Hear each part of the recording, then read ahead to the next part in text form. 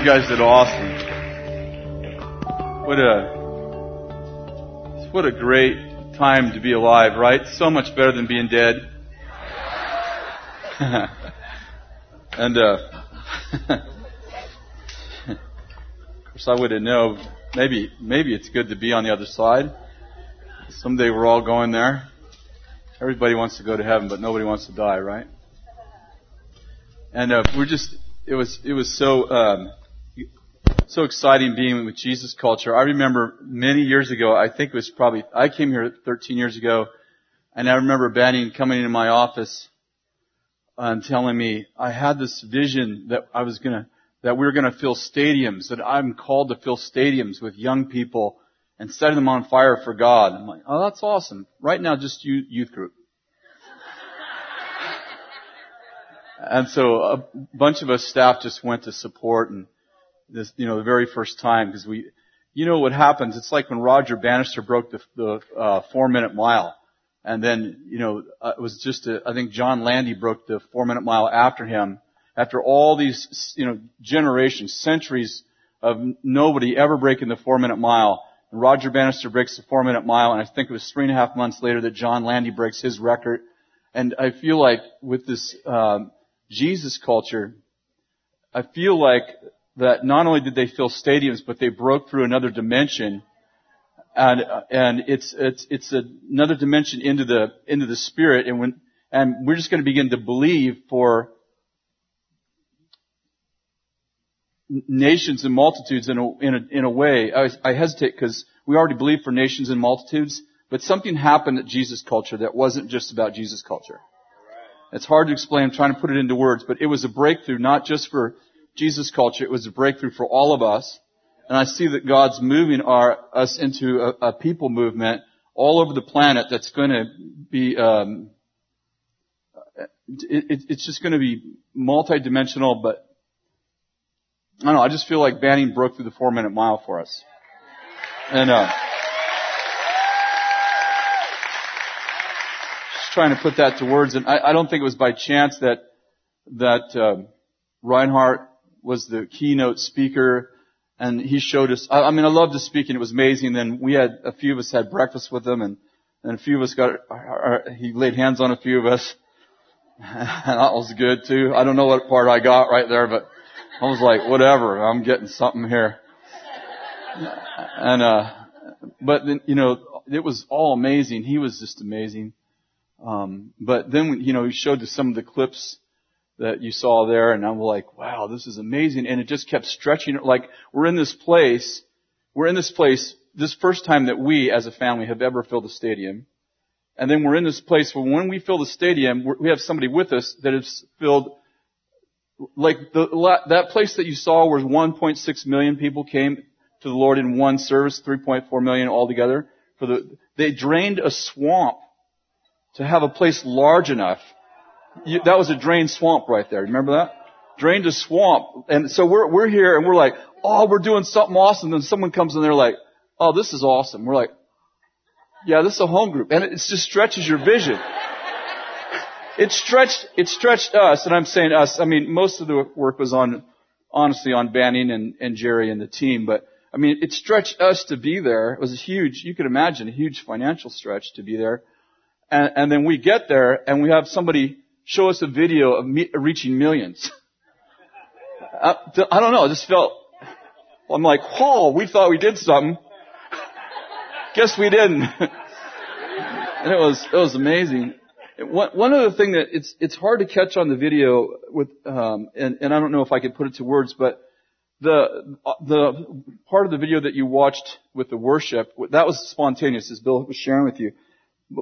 But what was really interesting and what I was intrigued about is that the worship would change, like they would start chanting something. And you didn't know where it started. Like, it was like everybody spontaneously started chanting one thing. Then they would sing something different, but it wasn't like this group started singing it and then it caught on. It was like, and I'm like, wow, this is how the Holy Spirit moves on the earth. Like, it's hard to tell where it started. It's just like, whoof. It was amazing. And I started watching this dynamic, because I've been to football games and stuff where someone starts chanting, something. And then you can tell it came from right over here, and then it starts to move across the stadium or whatever. But this was like spontaneous, like somebody starts chanting or they start going, woo, something like that. I can't even do it, what they were doing. I mean, I did it when they were doing it, but I was like, it just spontaneously happened. Probably would have went on longer if Danny wouldn't have got up and just shut the whole spirit down. I didn't mean it that way. You start to say something and you realize like, wow, it could sound totally wrong, so I'll just make it wrong. I mean, it was still happening. It was just happening. It was so powerful. Anyway, wish you all were there.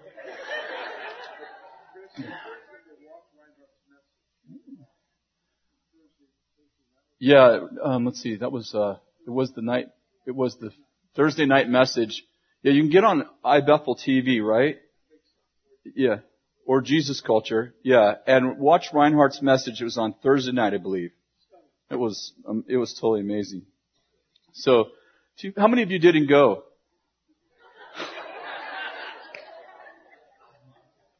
Too bad. I was going to say something funny, but it wasn't coming to me. Just one other thing, changing the subject. We had you pray about the Civic Auditorium. I don't know if you know what happened. We met with this people from the Civic. Actually, we met with the City Council on, I think that was Monday. And we asked you not to come, which was awesome. And a bunch of opposition came, and there was about 200 of them. They had cheerleaders, and it was really awesome, just the way the Lord just turned the whole thing around, and they let us lease the Civic Auditorium for 10 years. So we're excited about that.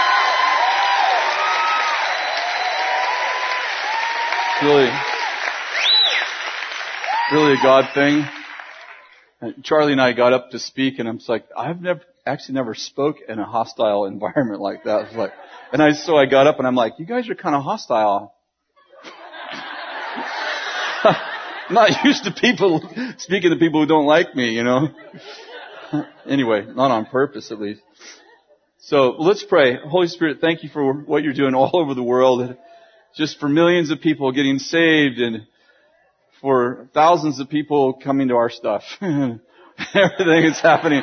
Yeah, well, we're getting there. So Lord, we bless this night and we bless faith. We pray for faith just to rise in the room, and we pray, God, that you would release another dimension of your intelligence and your way of thinking over us, that the mind of Christ would begin to infiltrate every aspect of life and in every realm of society. In Jesus' name, amen. Take a little different approach tonight than maybe I have in a while, but I want to talk about discovering your spiritual coefficient. And I know it sounds kind of strange, but how many of you ever read the book Blink? It's not a Christian book, but the book is about the fact that that your subconscious is actually more intelligent than your consciousness. That you know more than you think you know. And the book is, it doesn't talk about the spirit world. I don't think the guy's a Christian. I mean, I don't know. I'm not saying he isn't, but the book is definitely doesn't say anything about spirituality. But he basically says that you know more than you think you do, and that sometimes when you try to consciously reason something out, you actually are wrong. And when you just go with what your first impression is, which he calls your subconscious, you actually are more intelligent in your subconscious than you are in your conscious mind. And I'm reading this book and I'm like, this guy is talking about the spirit world. He just doesn't have the right language for it. Or we have different language than he does. And so I wanted to talk about that a little bit tonight. And I want to give you some definitions. I want to talk about IQ, EQ, and SQ.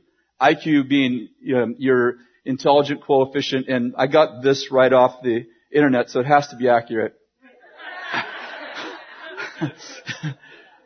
And IQ means simply this: a number representing a person's reasoning ability, measured using a problem-solving test, as compared to a statistical form average for their age taken as 100. In other words, they're measuring your reasoning ability And 100 means you're average, and anything above that means you're better than average. Anything below that means you're less than average.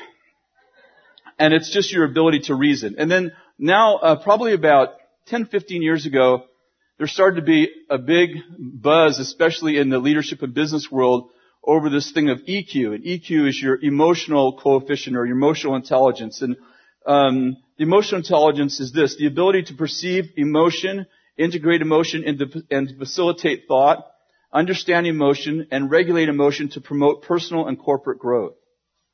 And there's several books now written on emotional intelligence. And actually, one of the books, I'm sorry, I should have brought the name of it, but one of the books, they did a study at a major university, Ivy League university, if I remember correctly, on emotional intelligence, and its ability for people to kind of read people, not intellectually, but from the heart, if you will. They talk about the fact that most great leaders that have led movements and nations are not so much the most high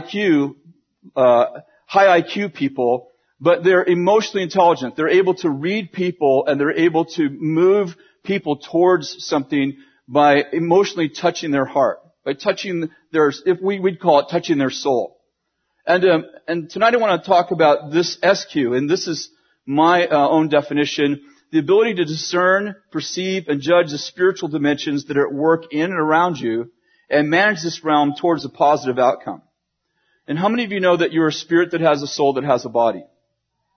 And I want to talk tonight, how many of you know that? It's good. Your IQ will just move up if you knew that.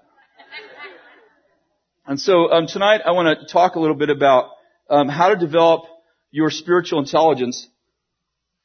And about, I think it was about 4 or 5 months ago, I was on the phone with Heidi Baker, and we were just interacting. We're really good friends, and we were just talking about life and what God was doing. And I began to have this prophetic word over Heidi on the phone, and I said, I see you moving into the Ivy League universities. You know, she has a PhD. I see you moving into Ivy League universities, and I see an SQ movement growing throughout the Ivy League universities, where people are going to start learning. You're going to come into the universities and you're going to start classes on SQ, how to grow your spiritual intelligence. And she called me about a month later and said, God told me I'm supposed to write a book on SQ. So I'm really excited. I feel like there's a real move towards people wanting to develop the other dimension of their being, which is actually the way that God created us. He created us a spirit that has a soul and a body. Are you with me? In other words, developing your SQ, your spirit is the part of you that's supposed to lead you. How many of you know that your soul and your body are good? You know, Paul said in Ephesians chapter 5, husbands, love your wives as you love your own flesh. So how many of you understand that when you receive Jesus Christ, you got a new spirit, you got a new soul, and you got a new body? And even David said, the Lord restores my soul. And he said, my soul and my flesh cry out for the living God. So your soul's not bad, and how many of you understand your flesh is weak? Jesus said the spirit is willing, but the flesh is weak. Your flesh isn't evil, but it is weak. In other words, why not develop the most powerful part of you? Your spirit. Why not develop your spiritual IQ? Why not why not let the part of you that's supposed to lead you be the part of you that you work out the most, that you grow the most? You know, a lot of us work out our bodies, and you can tell that I've been moving towards that for some time. Did you know the word for anointing in the Old Testament is fatness? Nothing to do with what I'm talking about. I'm not sure it is in every place, but I know that at least one of the words for anointing is fatness, and I like that. Because I'm getting so anointed.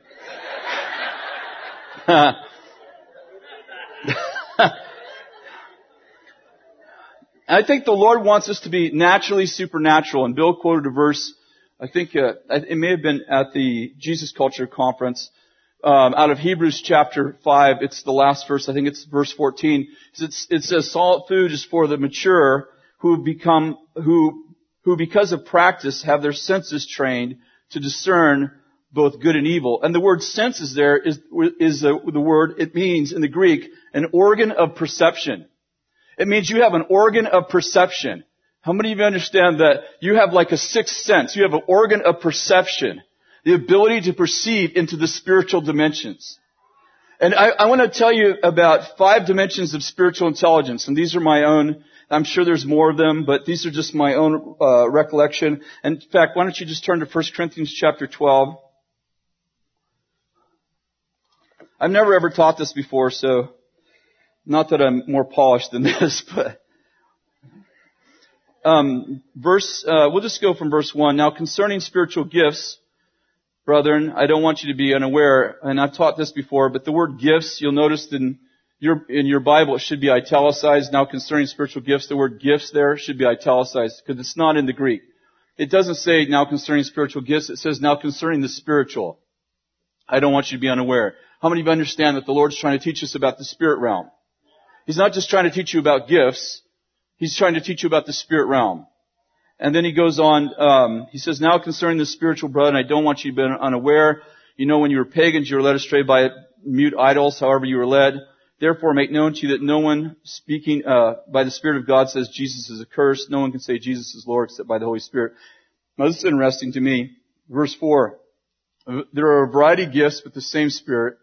There are a variety of ministries, but the same Lord. There are a variety of effects, but the same God who works all things in all persons. And I'm going to talk to you in just a minute about that. But I want you to notice that there are a variety of effects. There are a variety of effects, but the same God who works all things in all persons. And how many of you understand that you can have the word of knowledge? You can have the word of knowledge. Bill could have the word of knowledge. Eric could have the word of knowledge. I could have the word of knowledge. We could have the same gift, and still have a different effect.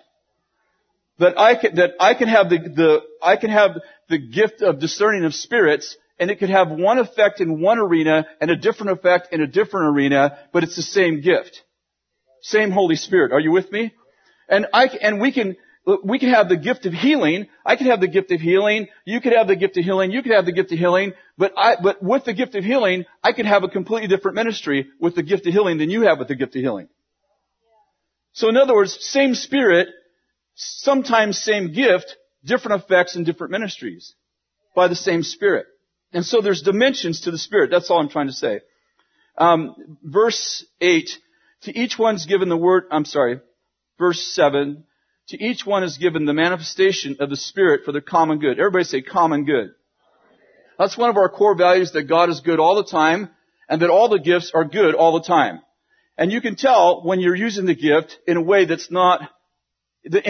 breaks the boundaries of the Holy Spirit's core values, because the gifts are for the common good. And when you're doing something that the outcome isn't good, how many understand that's not the Spirit's idea? Okay, and then it goes on to say, for one is given the word of wisdom. Everybody say the word of wisdom. Through the Spirit, to another word of knowledge. Everybody say word of knowledge. By the same Spirit, to another faith. Everybody say faith. By the same Spirit, to another gifts of healing. By the one Spirit. I didn't tell you to say that. To another effecting of miracles. To another prophecy. To another distinguishing of spirits. And to another various kinds of tongues. And interpretation of tongues. But one and the same Spirit works all things, distributing to each individually as He wills. And I wanted shut up. Okay. I wanted to talk about five dimensions of spiritual intelligence. It's not the only dimensions of spiritual intelligence that there is. It's just the only ones I thought of when I was taking notes. And the first one is the gift of discernment. And I want to give you some definitions of these gifts that maybe they'll bore you, but maybe it'll help. The gift of discernment, the ability to accurately perceive the spiritual entities that are influencing people, organizations, and geographic locations that it applies to their motives, attitudes, inclinations, and mindsets. In other words, the gift of discernment, one piece of the gift of discernment is that you can come in to a geographic area and know what spirit is influencing that area. You can step into a person's life and know if there's a spirit influencing that person's life. And some of you, the way that this works for some of you, and I've taught this many times here, but the way this works for some of you is that when somebody, let's just say that somebody has, let's say someone has a suicidal spirit on them. And I want to distinguish this from they themselves, the human spirit, in other words, there's a difference between somebody being suicidal. They have taken their will and they have turned it against themselves. And a spirit of suicide. In other words, a spirit of suicide is actually an evil spirit that's trying to get you to kill yourself. How many know that's different than your will? If an evil spirit of suicide is on someone's life and you have the gift of distinguishing of spirits, the way it will affect you is that when you get in that person's metron, and metron means their place of influence, and I think we need to come up with a word for this because the New Age people call it an aura. And there actually is such thing as an aura. It's your place of influence. So I don't like to use that word because we're already getting accused of being weird, but you have a metron. You have a place of influence. When you walk, I don't know, for some of us, just, visualize with me. For some of us, it may be 2 feet around us. And for some of us, it may be a city. For some of us, it may be, if you are the manager of a store, for instance, you manage a store, and because Romans 13 says that all authority is from God, as soon as you become manager, your metron, your place, your sphere of influence in the Spirit will now include that store. So when you get into someone's metron, if you have the gift of discernment, you get into their metron, if they're being influenced by an evil spirit, and I use the suicide example for a minute, and when you step into their metron, suddenly you will have thoughts of suicide. If you don't know that you have the gift of distinguishing of spirits, you can feel bipolar. I'm telling you, I believe that there is a lot of bipolar people. I'm diagnosed bipolar. There are actually people that have the gift of distinguishing of spirits and don't know how to use it. They move, and because if you don't understand that that's not your stuff, your mood shifts. And so one of the things we need to do is we need to begin to develop this SQ so that people understand what's happening to them. Sometimes when you get baptized in the Holy Spirit, you feel worse off than you were before, because all of a sudden you have all these gifts and you don't know how to use them. If you walk into a store and somebody in that store, the manager of that store, somebody in authority in that store, let's say, is depressed. Have you ever walked into a store and you feel totally fine, and you walk into the store and suddenly you feel depressed or discouraged or exhausted? How many of you ever went into a store, you feel totally fine, you're like, ladies, we're going to shop. You get in there, and you're in there 2 minutes, and you're like, I'm exhausted. I just need to grab what I need and go home. How many of you have ever had that experience before? You get in the car, you drive 4 blocks, and you're fine. How many of you have ever had that? That's a distinguishing of spirits, and there's someone in authority in that place that has, Isaiah 61 says, I'm going to give you a mantle of praise instead of the spirit of fainting.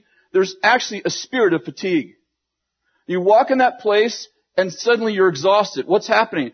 The spirit of fatigue that's on that person got on you. Now, if you know that that's not you, you can go, get off me. But usually what happens is we personify it. We're like, oh, man, I'm tired. Listen, if you caught it and said, hey, I'm not tired, you are not going to affect me, get off me. Besides that, get out of here while I'm here. Because this is my city. You see how important spiritual intelligence is? Because as soon as you understand what's happening to you, you have authority to do something about it. I can't tell you how many times in the early days, and especially even in the early days of Bethel, I would sit in the front row and doing fine, and someone would sit next to me, and Bill can confirm this. We had a lot of witches and warlocks coming to our services the first few years. So they really bothered me. I don't mean they bothered me like I was afraid of them. I mean, they would bring their stuff into the service, and I'm trying to worship, and I'm like, I'm thinking I want to kill myself. I'm thinking really bad stuff. I'm like, I know I was totally mentally fine when I walked in here. But I am not now. Worship's supposed to make you better, not worse. And then I'd be like, there's a person right over there. Usually they'd be dressed up really nice, and they were like throwing curses at us. I'm like, okay. And at first we used to we break these curses, but what we found is we just walked over and gave them a hug and loved them. That usually shut the whole system down. Yeah, we did that a lot. The second part of the discerning of spirits, or I like the word distinguishing of spirits, The second part of that is this: the ability to appraise the level of spiritual favor and the strength of the human spirit that is present in the triune being of each individual. Let me just put that in plain English. It's the ability to know the favor that's on people. How many of you understand that Jesus grew in favor with God and man? Jesus did. In other words, he started at a level of favor, and as he matured, it says that he learned obedience to the things he suffered. Isn't this interesting? Jesus was never disobedient, because disobedience is sin, but he learned obedience to the things he suffered, and he gained favor with God and man. The distinguishing of spirits is the second part of it is the ability to know the favor that's on somebody else. Remember in Luke 14, where all these guests come to this guy's party, and Jesus is watching them take the best seats. Remember that? And then he says, listen, if I were you, I would take the lowest seat, because otherwise someone more distinguished than you. And it's actually the same word as distinguishing of spirits. It's the same Greek word. Someone more distinguished than you is going to come in the room, and the person who invited you is going to say, hey, you need to scoot down. And that's going to be embarrassing. So if you take the lowest seat, then if someone more distinguished than you comes in, then they can invite you up instead of you being invited down. In other words, you can humble yourself and be exalted, or you can be exalted and get humbled. You understand? But I like this because it's the distinguishing of spirits isn't just for evil spirits, it's also for the human spirit. In other words, I can discern what level of favor God has on that human spirit, and I can put myself in right place. That's part of the spiritual intelligence is important, because you can meet somebody. I was with someone real recently who is a multi-billionaire, very, very, very, very anointed, has tons of favor, leads nations, and looks like a totally normal guy. Like dresses, every really rich person I've met dresses down. And every totally poor person I know dresses up. So I just dress in the middle. But what I'm getting at is everyone's telling me, man, you need to meet this guy, you need to meet this guy. Like 2 years. Like, you need to meet this guy. And I finally meet this guy, and like my discernment's going, major guy, big anointing, like warning, not in a bad way. Warning, be careful, stay low, get low. And the guy's not like super articulate. He doesn't come off as anybody. He's got an old pair of Levi's on. He's got an old Levi's shirt on. He doesn't drive. He didn't pull up in a limousine. There was no fanfare. He's really quiet. We're having lunch with him on this day a while back, and like the room is filled with this incredible mantle and anointing. But I'm looking at this guy with my eyes, and I'm like, if you're not careful, see, 2 Corinthians 5:17 says, if any man be in Christ, he's a new creation. You know that verse. But the previous verse says, we know each other no longer after the flesh. And part of spiritual intelligence is going, hey, listen, this guy deserves seat 10. I deserve seat in his presence too. And I'm just going to get low and let it flow. Because if I'm not careful, I go, you know what, this guy, I know this sounds arrogant. If you can just follow me, the example. I think I'm more anointed than him. Guess what happens when you don't think that you could have, that person has anything to give you? You don't receive anything. I've watched Bill do this for years. Like, he'll bring somebody in, and it's like, or he'll have this guy pray for him, and I'm like, that guy doesn't look more anointed than Bill. But Bill's the guy kneeling. And I'm like, that's probably the right thing to do right now. It's like Bill talks about his Springer Spaniel, the demonic dog he had. Demonized dog. And the dog learned to point by watching other dogs point, or at least that's part of it. I don't think I got that right, but I've watched Bill, and I'm like, okay, Bill's kneeling before this guy. This guy doesn't look like anything special, but he must be, because the guy who I know is anointed is kneeling before the guy who doesn't look anointed. So I'm going to kneel too. I'm going to get me some of that. Are you following me? Like, spiritual intelligence means that you have the ability to discern the favor that's on that man by God, and you're not looking at them after the flesh, but after the Spirit. And how many of you understand that sometimes we're entertaining angels and we don't even know it? It's the ability to be able to see what God's put on someone, not with your natural eye. It reminds me of the story when Samuel, the prophet Samuel, goes to Jesse's house to find a king. Do you remember the story? And Eliab comes out, the oldest, who's taller than everyone. He's good looking. And Samuel, this great prophet, is going to anoint him king. Like he sees the oldest son and he's going to anoint him king. He's like, right house. This Jesse's house, oldest son, makes total sense. Guy looks like a king. It's the guy. And right before he anoints him king, God goes, you got the wrong guy. And he tells Samuel, he corrects him, he goes, don't look like man looks. And so he's like, okay, I better be a little bit more aware. It's not the oldest. And he has all the guys, all the sons pass by him. 7 sons pass by him. And then Samuel goes, I actually don't see anybody here who's actually anointed. You got anybody else? He goes, oh yeah, I've got this one son. He's out there with the sheep. He goes, well, bring him in. He brings David in. David's ruddy. Now, he doesn't look kingly. He looks like a good looking little boy. And God goes, that's the guy. That's the guy I told you to anoint. And how many times when you're not spiritually intelligent, when you're not spiritually aware, when you're not spiritually trained, when you're not practicing, because that Hebrews 5 verse says, who they discern good and evil because they practice with their senses. Like they practice. They're like, okay, who in here is the most anointed? And I know this sounds a little strange, but who in here has the most favor? And how many of you understand? If you put yourself in the right position, it says that the anointing, it was on the top of Aaron's head, and the oil flowed over his head, down his beard, and down his legs, all the way to his feet. And do you understand that the anointing that was on the head, if you're in right alignment, is the same anointing that's on the feet? But if you get out of alignment, around the world, he says you create dripping points. You create points where the anointing doesn't have the effect that God assigned to that.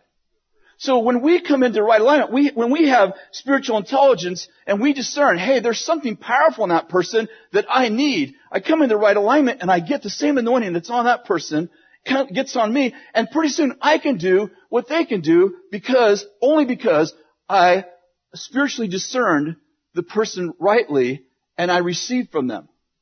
Paul said when he's talking about 1 Corinthians 11, he's talking about communion, but he says some of you are sick, some are weak, some are sick, and some of you even died because you misjudged the body. And I always thought he's talking about like, you're judging people and a judgment will be merciless to those who have shown no mercy, James says in chapter 3, I think. And I always thought he's talking about that. Then I realized that actually the context is communion, common union.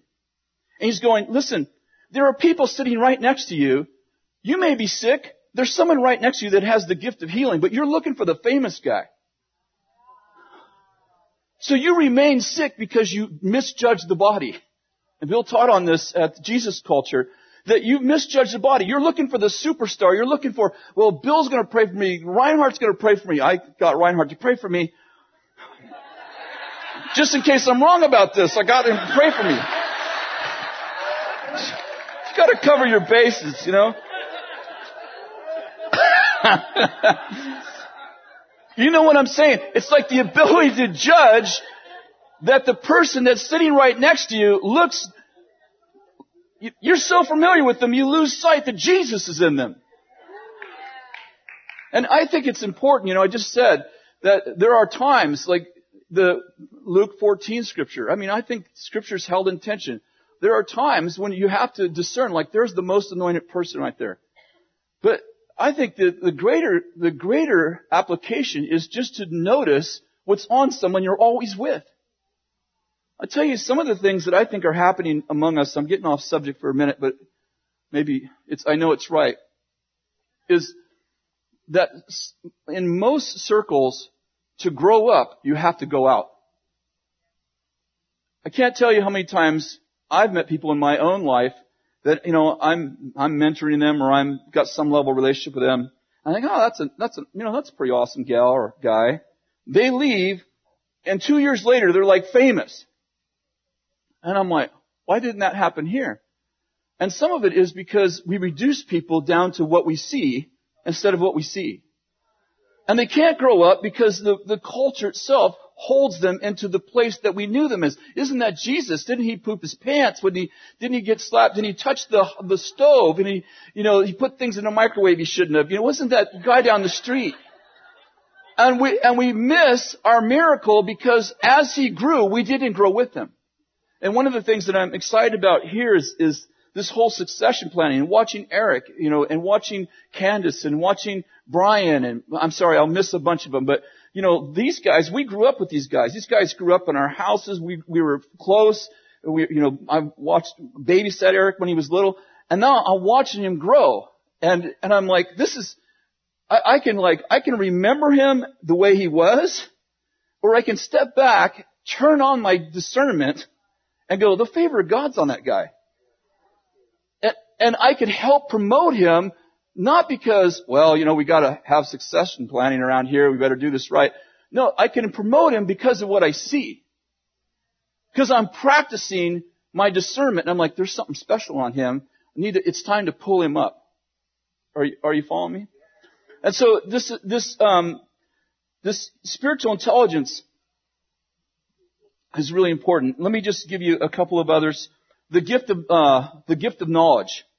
The gift is the ability to receive facts and pertinent information about the visible dimension by communicating with the spirit world. Did you get that? It's the ability to receive facts and pertinent information about the visible realm by communicating with the spirit world. I used to use this all the time, the word of knowledge, in the repair shop business. I know I didn't tell the customers about it. But one of my main jobs, and we had 3 or 4 repair shops. I think we had 3 repair shops at one time. But my job was, besides running the shops, was to diagnose the cars. So I was a troubleshooter. And we charged 1 hour minimum. So if you had a problem with your car, you come in and you got charged 1 hour minimum. And I sort of always felt like I should try for that 1 hour. I should try in my human means. I probably would do it differently now, but this is the way I felt about it. I'd try for 55 minutes, and if I couldn't figure out what's wrong with it, then I'd ask the Holy Spirit to give me a word of knowledge. I had to feel like I gave it my best first. I don't know why. Maybe I made more money and whatever. But I would ask the Holy Spirit, what's the problem with this car? And he'd tell me, it's a capacitor underneath the seat. I'm like, okay. Oftentimes we'd be busy and I'd actually cheat. I'd come in and just Holy Spirit, what's wrong with this car? But he would actually tell me specifically what was wrong with the car. And lots of times, Proverbs says, knowledge comes easy to he who has understanding. Sometimes the Holy Spirit would give me a word of knowledge for something I didn't understand at all. I remember when computerized cars first came out. It was actually 1979 is the first time I ever saw a computerized car. And we didn't have, we're living in Weaverville. Think about Weaverville. Seriously. We had black and white TV. No, we didn't. I'm joking. But we weren't getting information like people in the cities. And so a car would come in, usually on a tow truck, and I would wow, what is all that stuff? And I asked the Holy Spirit, okay, I don't have understanding, so you're just going to have to give me a word of knowledge. And he'd tell me, it's this sensor. And he would tell me what to do, and I'd look in a book, I'm like, I don't really understand that, but I tested it, it is bad. And I would use the word of knowledge in my business. Remember, there are different gifts, but there are different effects, and there are different ministries. So I could use the word of knowledge to heal the sick in here, like we see happen every day, but I can also use the word of knowledge to fix cars. I can also use the word of knowledge to fix governments. I remember I've told this story several times, and I think it's in one of my books. We had a computer in our first parts store, and it was a single kind of user computer. It was the first. Anyway, I don't know anything about computers, so forgive me, but it definitely wasn't a Mac. And we needed 5 pricing levels. Now, I don't want to go into all the details. You wouldn't probably understand anyway. It's kind of unique to that one business. But we needed 5 pricing levels, and the software program that we purchased for a few $1,000s only had 3 pricing levels. So I called the programmer who actually wrote the program, and I said, hey, we need 5 pricing levels. Is there some kind of an update? Is there something we can buy to add on to this? And, I spent literally 2 or 3 hours on the phone with the programmer. He's like, you know what? This system was only written to have 3 pricing levels. So we'd actually have to rewrite the whole program for that to happen. And he said, what I suggest is you need software specific to your business, and you bought general software and you're trying to make it fit your business. And so we did that for a little while, and finally I brought a programmer up from Reading, and he came up and spent, I can't remember, a few hours there. And he looked at it and he said, you know what, this same thing the programmer told me, the guy who wrote the program, he said this software was written just to have 3 price levels, and there's just no way I can see to make it have any more than 3 price levels. I suggest you get, automotive software. Yeah, well that's $30,000 I don't have. So this probably went on for 3 or 4 months, and what it meant to us is that every time we sold a part to a shop that actually stocked our parts, does that make sense? The auto repair shops that had our inventory in stock got a special price.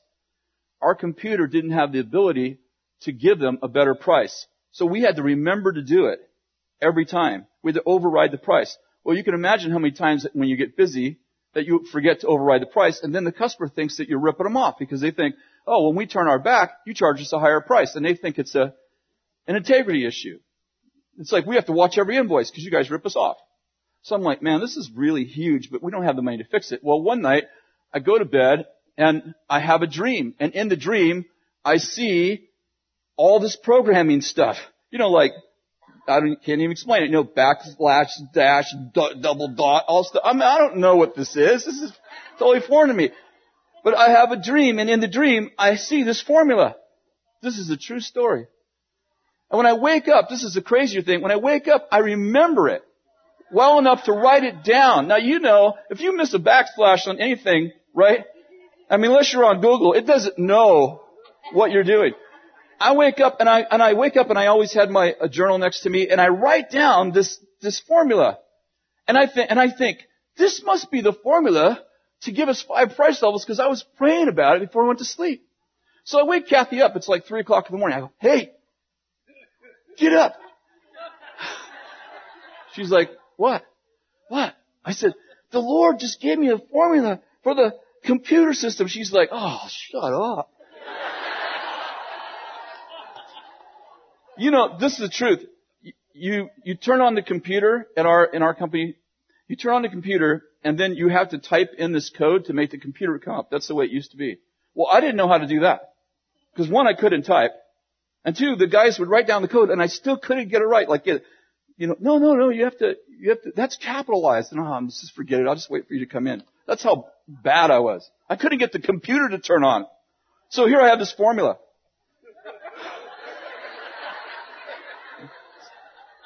So I wake her up, it's 3 o'clock in the morning, I go, let's go down to the parts store and put this formula in. She's like, not a believer. Judging me after the flesh instead of after the Spirit. And this is a great example of what I'm talking about. How our computer can remain sick because of someone who doesn't believe in you.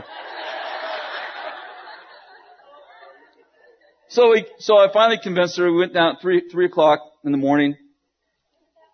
And there was like 3 lines. So 3 lines of information. So she types in the first. She's kind of frustrated with me. She's half asleep. What's the formula? And by the way, I've been wrong before. So, there's some reason. Just to be real, I've been wrong before. So she types in, da-da-da-da-da. And it goes, and it comes to a page, a different page, the back page. She's like, what's the rest of that? I'm like, this is the rest of it. She's like, she puts it all in. It's taking it. Which I don't know what that means, but she's like, it's taking it. I'm like, is that good? Yeah. She gets it all in there. And I said, she goes, well, let's go to the front screen and see what happens. goes to the front screen. We have 5 pricing levels.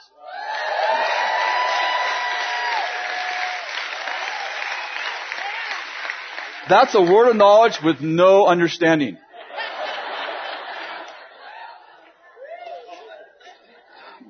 You know, you're tapping into that. All of us that don't know anything about anatomy, we're all tapping into that when we're moving and healing, right? Dr. Van Maal's with us. He's like, well, that's the, I'm like, he's got a bad elbow. I mean, ministering with Dr. Van Maal or Julie Winters is a totally different thing. That, we're on the line praying one time, Van Maal's right here, and Julie Winters was 3 people over, and they're like, well, can you move the unilateral? I'm just like, where's your pain? Be gone. He's speaking to the ligaments and all of the different, in technical terms. I'm like, that isn't going to help. The Holy Spirit doesn't need that stuff. I know. Ignorance is bliss.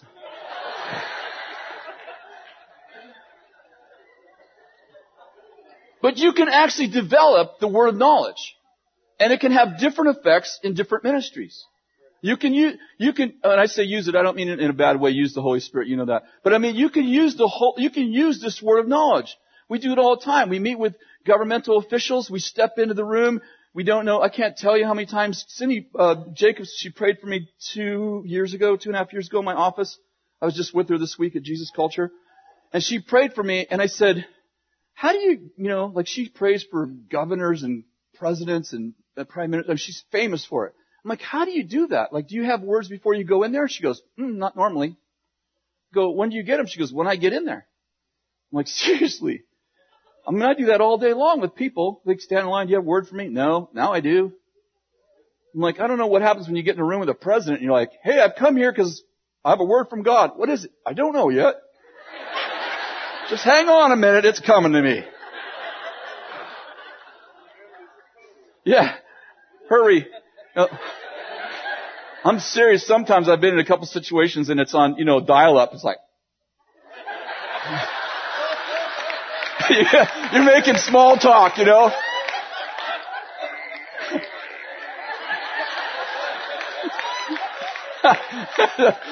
Oh, a message comes up, network's down, like, no!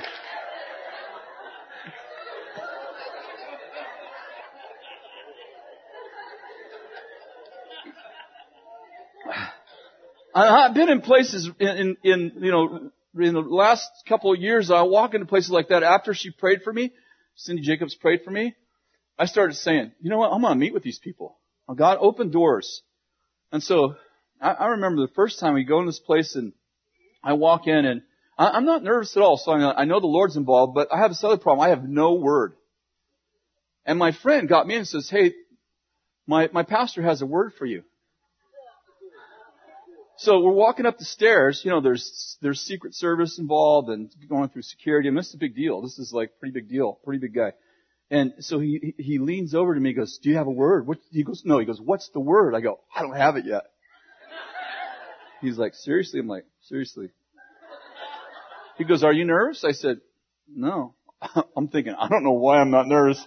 I think I'm just too stupid to be nervous right now.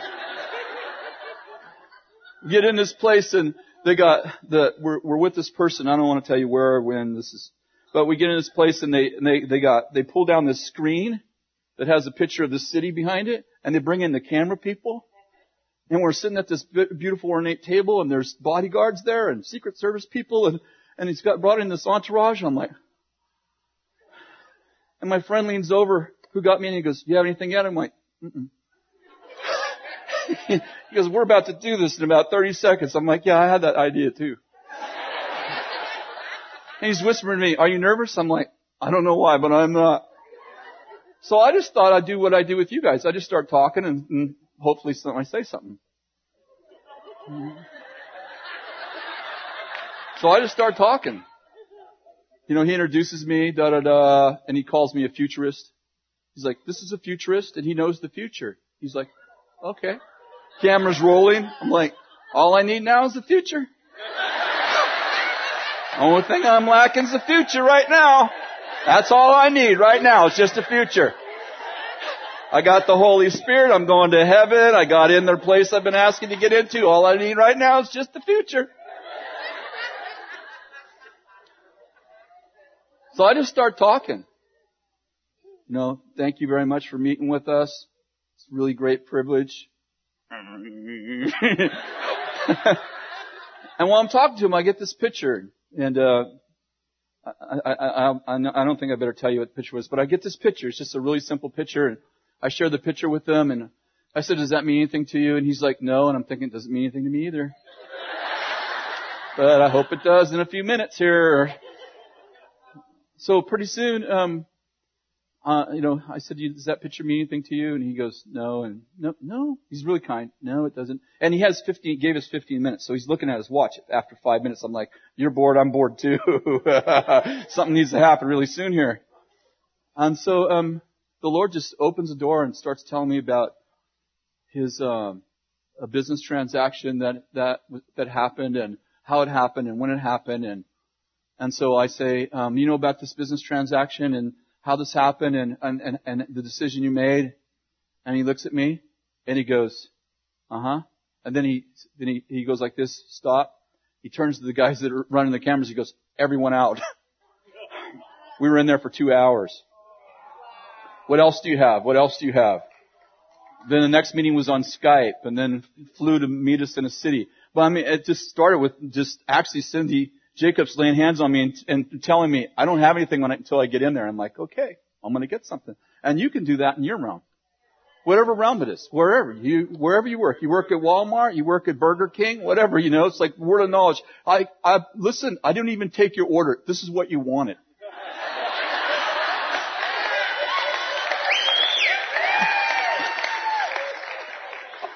I don't like ketchup. Dude, you're eating it.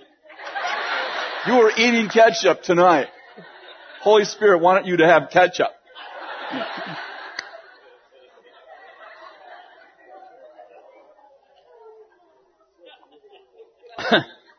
Gift of wisdom. This is the third dimension of spiritual intelligence, the gift of wisdom. And here's my definition. Wisdom is the ability to rightly apply knowledge in a way that builds for the future that which was envisioned by the Creator, so that we develop a divine ecosystem that yields life.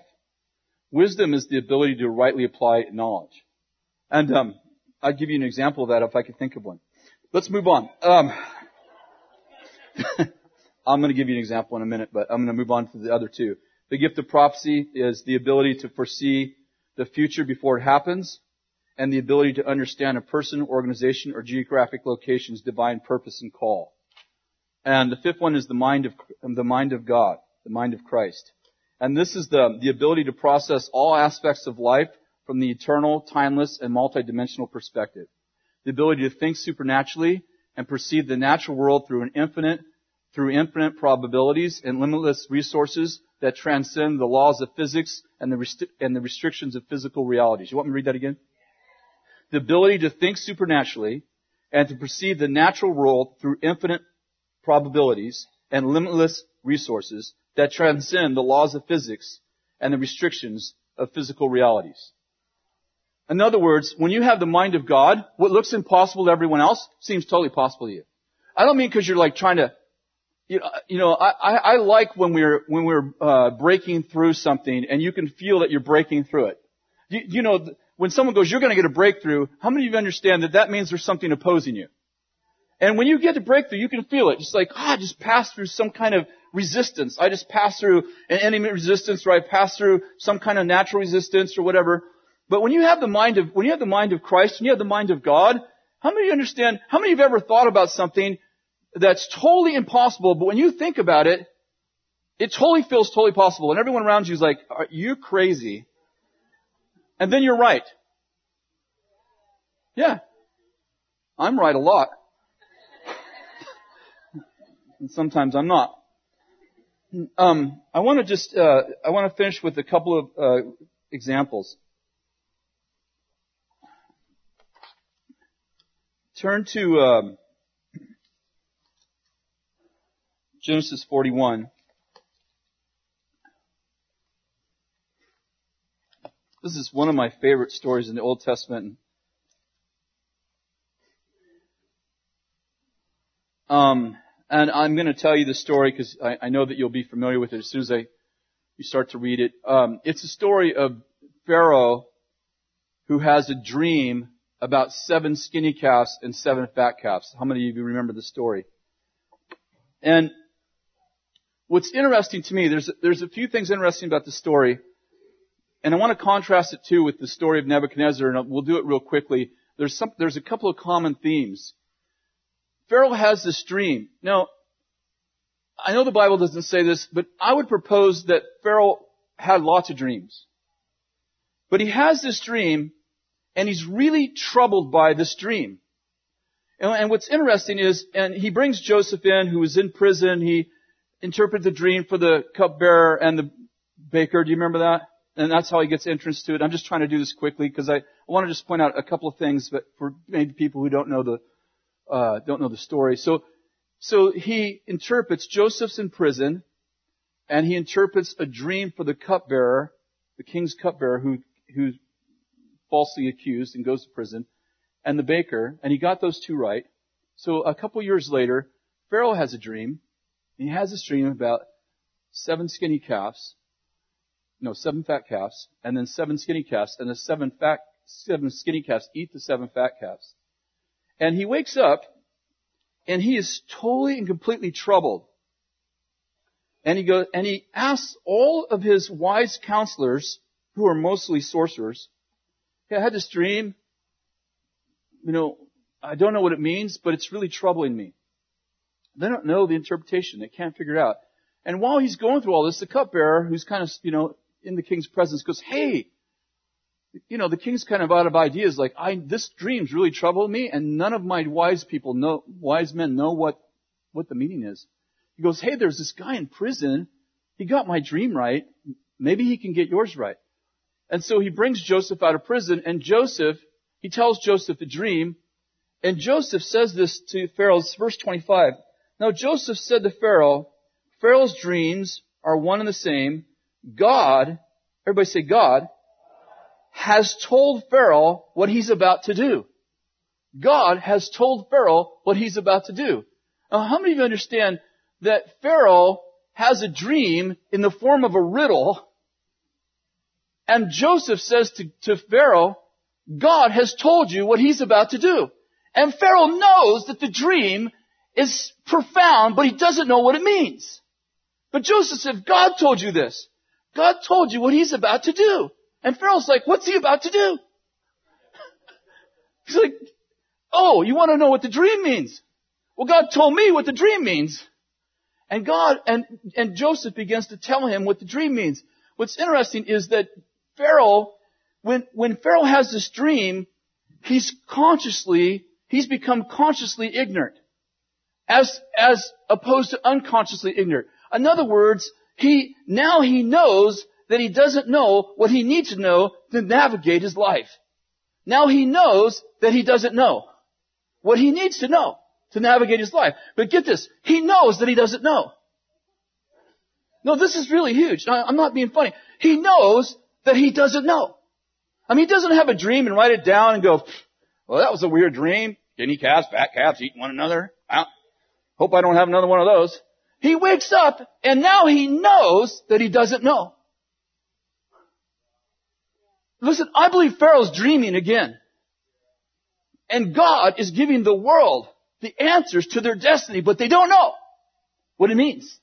But they know that they don't know. I think the world has become spiritually conscious. I think the world is starving for spiritual intelligence. Listen, Harry Potter is training people in an epic season of spiritual intelligence. I'm telling you.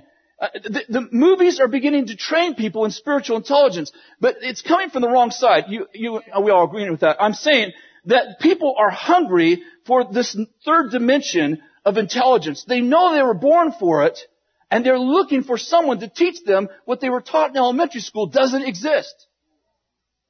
These people were taught there's no God. We got here by a big burp. Your grandfather's dragging his knuckles in some jungle someplace. That's what your great-great-grandfather's an amoeba. They were taught that, and they're going, why am I here? That's a stupid question. If you didn't have a creator, you have no purpose. And people are going, why am I here? And what are all these things I got going on? In other words, their senses, they're feeling things with their senses, but they're not trained. And the enemy's trying to he's trying to train them on the dark side.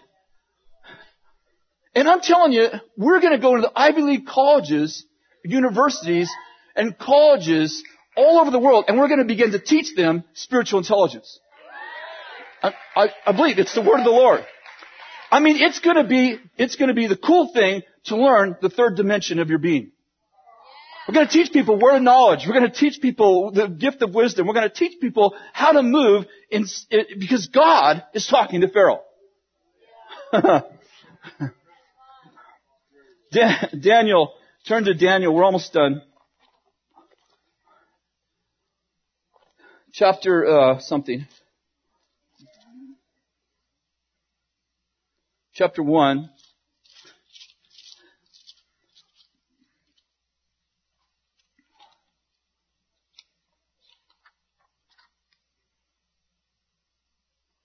Listen, I just want to show you something. Daniel, he's in exile. He's actually a POW. He's a prisoner of war. The king decides, hey, maybe we ought to get some of those guys that we arrested. The smartest ones, why don't we put them in service for us? We can bring them in. We can bring Shadrach, Meshach, and Abednego and that guy Daniel. They seem pretty smart. Why don't you train them for a year and see if they can help us? And so that whole thing that happens, with Daniel saying he's not going to eat the king's food and all of that. Okay, we're fast forwarding. Verse 17. As for these 4 youth, God gave them, listen to this, God, everybody say God. God gave them knowledge and intelligence. Knowledge, did you get this? 2 separate things. Knowledge and intelligence in every branch of literature and wisdom, and Daniel understood all kinds of visions and dreams. So 4 of them had knowledge, intelligence, and wisdom. And Daniel had understood dreams and visions. Do you see there's 4 dimensions there? He had knowledge, intelligence, and wisdom. All 4 of the boys had that. And Daniel had 1 extra gift. He also had the ability to interpret dreams and visions. How many understand spiritual intelligence? And where was it coming from? See, they didn't have knowledge. It says, and God had given them knowledge and intelligence. Do you understand that they didn't get that from the university? I'm not opposed to that, but they got it from God. And so, Nebuchadnezzar has a dream. And, he has this dream of this statue. Remember this dream? Fast forwarding. You guys remember this dream at all? Statue, the head was bronze and all the way down the feet of clay and mixed. Okay. He has this dream. Verse 1, and on the 2nd year of the reign of Nebuchadnezzar had dreams, and listen to this, and his spirit was troubled. He had dreams, and his spirit was troubled. Are you getting this? Spiritual intelligence. The guy doesn't know God, but he's wired to be spiritually aware. He's a wicked king. He's spiritually aware. He doesn't know God, but God knows him. To me, this is amazing. His spirit was troubled, and his sleep left him. The king gave orders to call in all the magicians. Did I say that right? That's right. The sorcerers, the Chaldeans, to tell the king his dreams. So they came in and stood before the king. Listen to this. And the king said to them, I have a dream, and my spirit is anxious to understand the dream. I had a dream. Do you remember Pharaoh? Years before. I have a dream. Listen, Nebuchadnezzar has a dream. I'd like to propose Nebuchadnezzar had many dreams. In fact, we know that he had at least 3 dreams because they're recorded. In other words, Nebuchadnezzar is a dreamer. But he has a dream and his spirit is troubled. He is so troubled that he says to all of his wise people, you guys tell me my dream and then tell me the interpretation. They go, tell us the dream, we'll tell you the interpretation. He goes, no, listen, if you don't tell me the dream and the interpretation, I'm going to kill you all.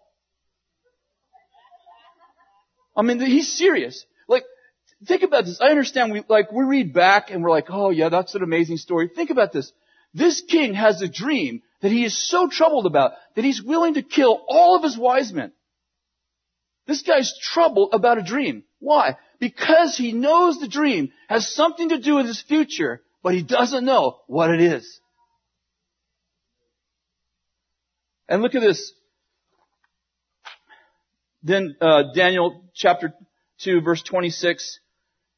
The king said to Daniel, whose name was Belshazzar, are you able to make known to me the dream of which I've seen and its interpretation? And Daniel answered the king and said, as for the mystery about which the king has inquired, neither wise men or conjurers, magicians, nor diviners are able to declare it to the king. However, there is a God in heaven who reveals mysteries. And he has made known to King Nebuchadnezzar what will take place in the latter days. In other words, here again, he says to Nebuchadnezzar, it's the king of heaven who's talking to you. You just don't know what it means. This is so amazing to me.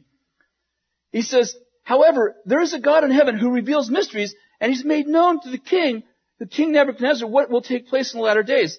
This was the dream and the visions in your mind while you lay on your bed. Now listen to this. Listen how the king got this. As for you, O king, while you were on your bed, your thoughts turned to what must take place in the future. Your thoughts turned. This is how you had the dream.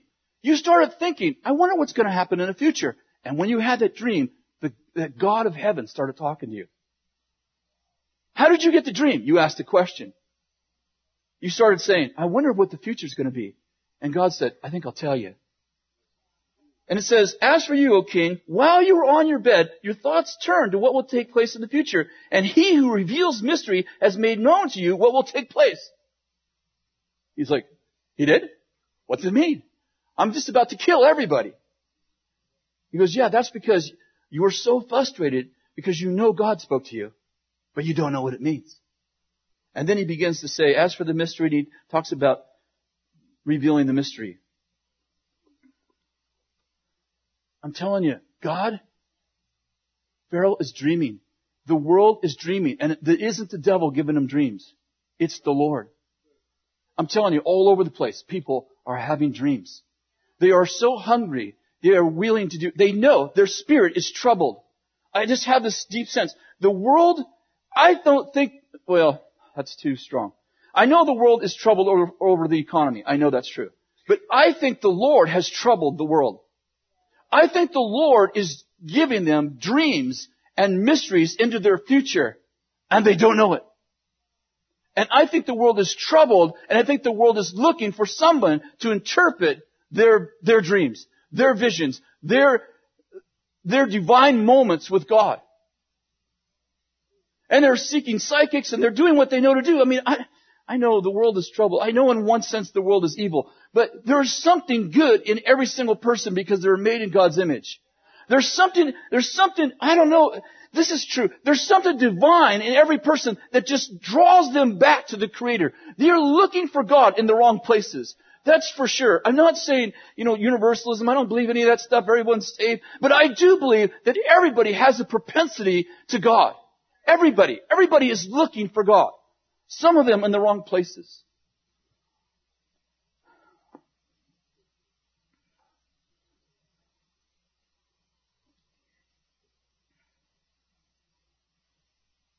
We need to be done. Queen of Sheba sees what comes from, she didn't get on a plane and ride in first class. She didn't even ride in economy. Queen of Sheba. Probably took her months to get to Solomon's place. Because she heard the wisdom of Solomon. And when she gets there, she sees the way his table's set. His table's set. I mean, how do you set a table? People go, must be God. I've eaten food and go, that must be God. But, just the table set. If I cook it and it's edible, it's God. She saw the way he set his table, the way the waiters were dressed, the way he had this, stairway to God's house. And she's like, wow, the half of your wisdom has not been told. I don't know what it's, but I'm saying that Solomon had a gift of wisdom from God, but it manifests in the natural. When people saw your good works, they see your good works, they glorify your Father who's in heaven. It's just rocks, doesn't it? Like wisdom, like we can have the gift of wisdom and it can manifest it in this way. It can have that effect, this ministry, that conclusion. When Moses built the temple, God's given him, and this is in Exodus 31, it says, the Lord spoke to Moses saying, see, I have called by name, I think it's something like Bezalel, something like that, from the tribe of Judah, and I have filled him with the Spirit of God in wisdom, in understanding, and in knowledge, and all kinds of craftsmanship, to make artistic designs in gold and silver and bronze. And he goes on, for the cutting of stones, for the carving of wood. And he goes, but he says, I put the Spirit of God on him, and I've given him wisdom, the gift of wisdom, but it's having a different effect. And what's the effect it's having through this guy? He can carve. And when he gets done carving, they go, that's God. That was created by the hands of man, but through the hand of God. That man carved in the name of God. I mean, he didn't just go down to the, San Francisco School of the Arts, which is totally fine. Awesome, get trained. I mean, this guy was anointed by the Spirit of God to carve. By wisdom. Did you get that? By wisdom. He had wisdom to carve. And what does it look like when you're a wise carver? No, I seriously don't know. But my point is this, is that there are ministries. Let me understand. Same Spirit, different ministry, different effect, different gift. You can have a gift. And when you get, you know what? You pray for the gifts of the Spirit and you're like, I pray for the gift of wisdom. I'm like, awesome. And you come here and you see the gift of wisdom demonstrated. Oh, let's use the word of knowledge. It's much easier. You pray for the word of knowledge and you see Bill moving in the word of knowledge or Eric or some of the team moving in the word of knowledge. You're like, oh, that's awesome. My struggle is you think that's the only effect. You think that's the only ministry. You think that's the only application. And then you go to your work and you work at the, IT place over wherever, or you work at Burger King or you work whatever. And you're like, you think that the word of knowledge is just for healing. I'm like, no, you got a computer problem? Pray for the Holy Spirit to give you a word of knowledge for the computer. Pretty soon, what I'm getting at is carry the Holy Spirit where you go, and don't just heal the sick, raise the dead, and cast out demons. Of course, do that, but do greater works than Jesus. He didn't work on computers. He didn't work on cars. He didn't do much in government. I mean, take the Holy Spirit gifts with you, and listen, and don't just, listen, you can model the core values, but they're going to have different effects and different applications. And if you're a carver, ask for the wisdom of God and then carve with the wisdom of God. What's it going to look like? I don't know. I mean, if guy can set a table in a way that astounds a queen, I mean, hello. What would you do if you did what you did? If you did something. See, I think it's amazing when people do extraordinary things. But I think what's more amazing is when someone takes something ordinary and they add the extraordinary to it. And people go, I've seen that done 5,000 times and I've never seen it done like that before.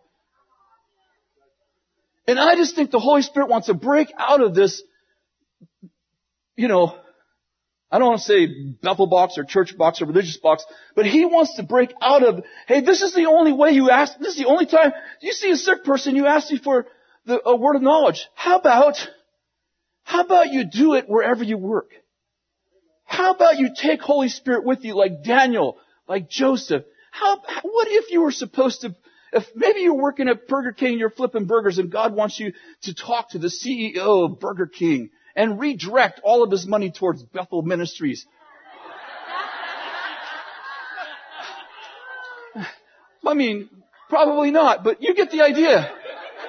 I'm just saying, what if God has you there? You think you were imprisoned at Burger King and God's like, I got you right where I want you. All I need you to do is act supernaturally natural while you're here. Not just when you're in a special, moment, the music's just right. Why don't you just bring me with you wherever you go? Instead of, just practice the presence. I love worship. I want to tell you, I love worship. I was born in worship. I was with this man 33. I was born in worship.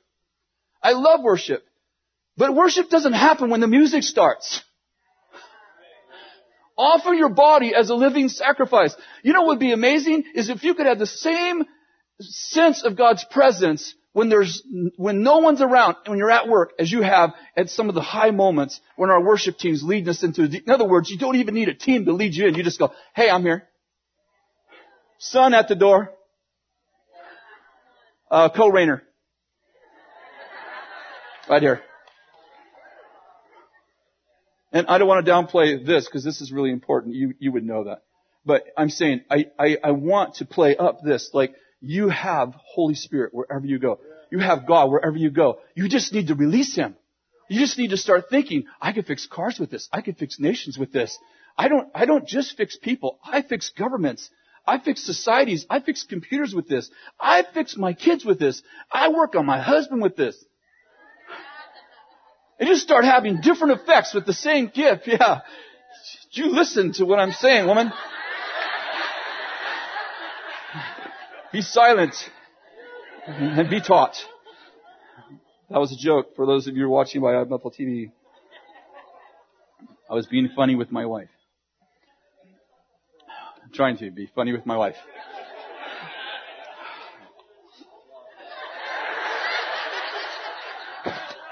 Sweat broke out on me just a second ago as I was thinking about where I may be sleeping.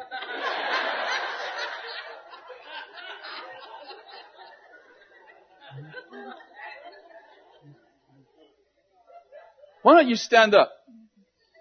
I don't know what I'm going to do. The download's coming.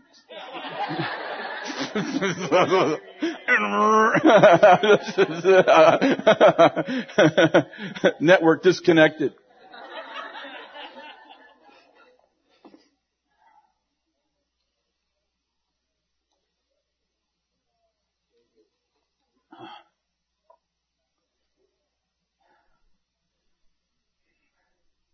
Time to turn the world upside down. I mean lovers, not haters. We're not haters. I'm so sick of being defined by what I'm against. I'm anxious to be for something. Eager. I'm eager to love. Eager. That's a word that means nothing. It's an ancient Hebrew word.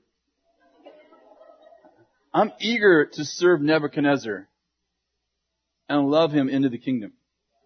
I'm seriously am. I want to get into those places where people are cursing him, Christians don't like him, and I want to just like him. I want to like him. I want to become friends with sinners. Big sinners. Ones that kill people.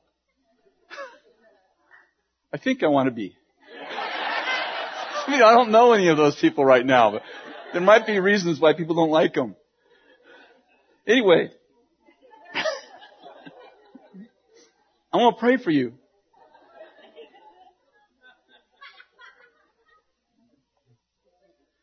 I'm going to pray that the Lord gives you intelligence. It's going to be so awesome hanging around with smart people. And I'm not going to say anything else about that. And wisdom and knowledge and the ability to understand dreams and visions. Start moving in high SQ. People are like, where'd you get that? What university did you go to? Oh, I went to Holy Spirit's training me. So I have a personal trainer, Spirit Guide. The Spirit Guide guided me into all truth. He knows all things. He knows all things he's heard from the Father. He knows mysteries about biology, chemistry. He knows it all. He knows more than your name and where you've been. He knows where you're going. I'm a futurist. I know the future. In fact, if you're nice to me, I'll cause the future. You got any dry bones in your life? You can make a mighty army out of that. Yep, because my words become worlds. So, you want to be my friend. You want to like me. Yeah, you don't want to mess with me because you know who I work for. Secret Service. Knows mysteries and riddles. Holy Spirit, we just release right now wisdom, understanding, discernment, prophecy, intelligence. the ability to interpret visions and dreams, and the ability to be nice to people who don't deserve it. That we would love people who you love, but the world doesn't love. You said, if you love people who just love you, how are you any different than the world? They love people who love them. So I release supernatural love. I mean the kind of love where we wouldn't love the guy, but we do. Because you're in us. And Holy Spirit, I just release right now different effects. We would start to have effect on the world. That the gifts would take on different manifestations in every dimension of life. Whew. I'm right about that. Holy Spirit, we just pray that you would just move multidimensionally in people right now. Take off the boundaries of our experience. Take off the boundaries of even our teaching. Take off the boundaries of religious blinders. And Holy Spirit, you've been forever wanting to have a people who would move freely in every realm of society and affect the world for the common good. We just release that over us. Let dreamers start to dream. I pray that old men would start to dream. People who used to be fed up and cynical. Lord, I pray that people that have not had an easy life would suddenly begin to dream. I just release that over everyone right now. I pray for our city managers. I pray for our city government. I pray for our state government, our national governments. And those of you for other nations, we pray for our nations, that our pharaohs would begin to dream. That we would get invited into the highest places because we understand mysteries and riddles. And we have wisdom and understanding. Release that to us. Just put your hands just out in front of you. Just begin to say, I mean, you don't even have to say it out loud, but I receive that for myself.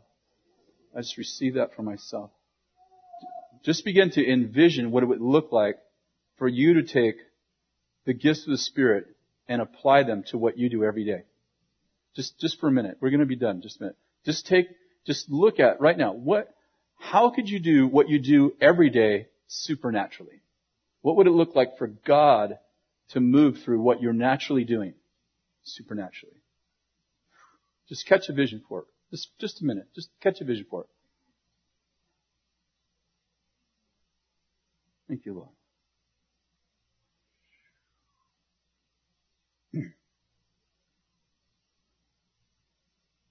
I feel like the Lord is releasing inventors, inventions, innovations. I don't exactly know what this means, but I just heard the Holy Spirit say that He's going to create inventions that are that defy the laws of physics and specifically the law of gravity. It's going to be like an anti-gravity device. I don't know what it's about, but I'm hearing all this stuff about no friction. That it's gonna I don't know what it is, but it's gonna change the way we travel. And Lord, I just release that. Maybe it's someone on iBethel TV. Maybe but whatever. Lord, I just release inventions and innovations that break all the boundaries of the known world right now. Lord, we just release that to people in Jesus' name. Thank you, Lord. Thank you, Lord. Thank you, Lord. Just stay in this mode for a moment. Thank you, Lord. Just keep envisioning. Walt Disney used to call his guys visioneers. Lord, we just release that over people. your people would be visionaries.